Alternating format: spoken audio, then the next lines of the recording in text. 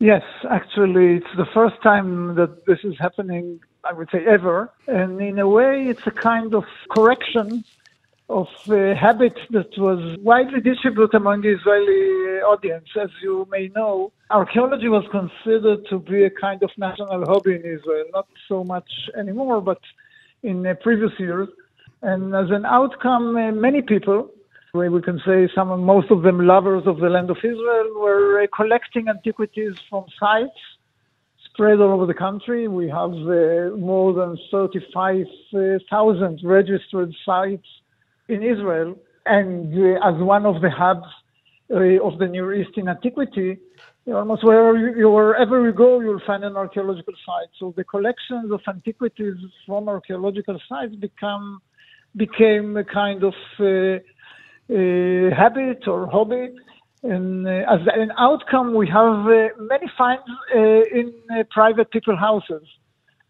So the idea of this announcement is to let people bring back these antiquities actually to the public, because it is the public who owns the antiquities. The Antiquities Authority is only the agent on behalf of the public, government. So basically the idea is to let the people opportunity to return antiquities, to study them, of course, by scholars, and to redistribute them to museums, to schools, to communities, even to private places like hotels and so on. Well, let me ask you, I mean, this is the first time that an amnesty is going to be offered.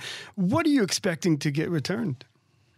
Well, actually, the most common artifacts collected that we know from previous surveys are coins, small pottery, products like oil lamps and so on.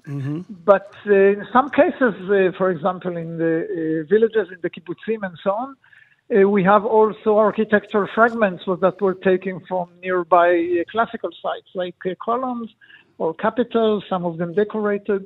Right. So basically we expect these types of materials, but we also predict there are going to be some surprises, like some rare finds that were not known before, and they are being held by people who don't know their real scientific value. The military used to do this every 5 years. The defense ministry would announce an amnesty, and people would return things, bazookas, weapons, guns, rubber boats, and they were always surprised. At least nobody brought back a tank. I mean, are you expecting perhaps you'll get something very special, maybe some sculptures?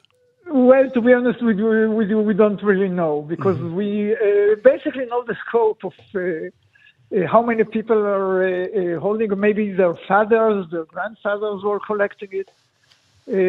So it's a kind of experiment. So far, the reaction from the public is very encouraging, I must say. So we'll have to wait for the next couple of weeks and see the outcomes of this project. Now, explain to us, the public, is it illegal to take antiquities from a site in Israel? If you find a coin on the ground, it's illegal?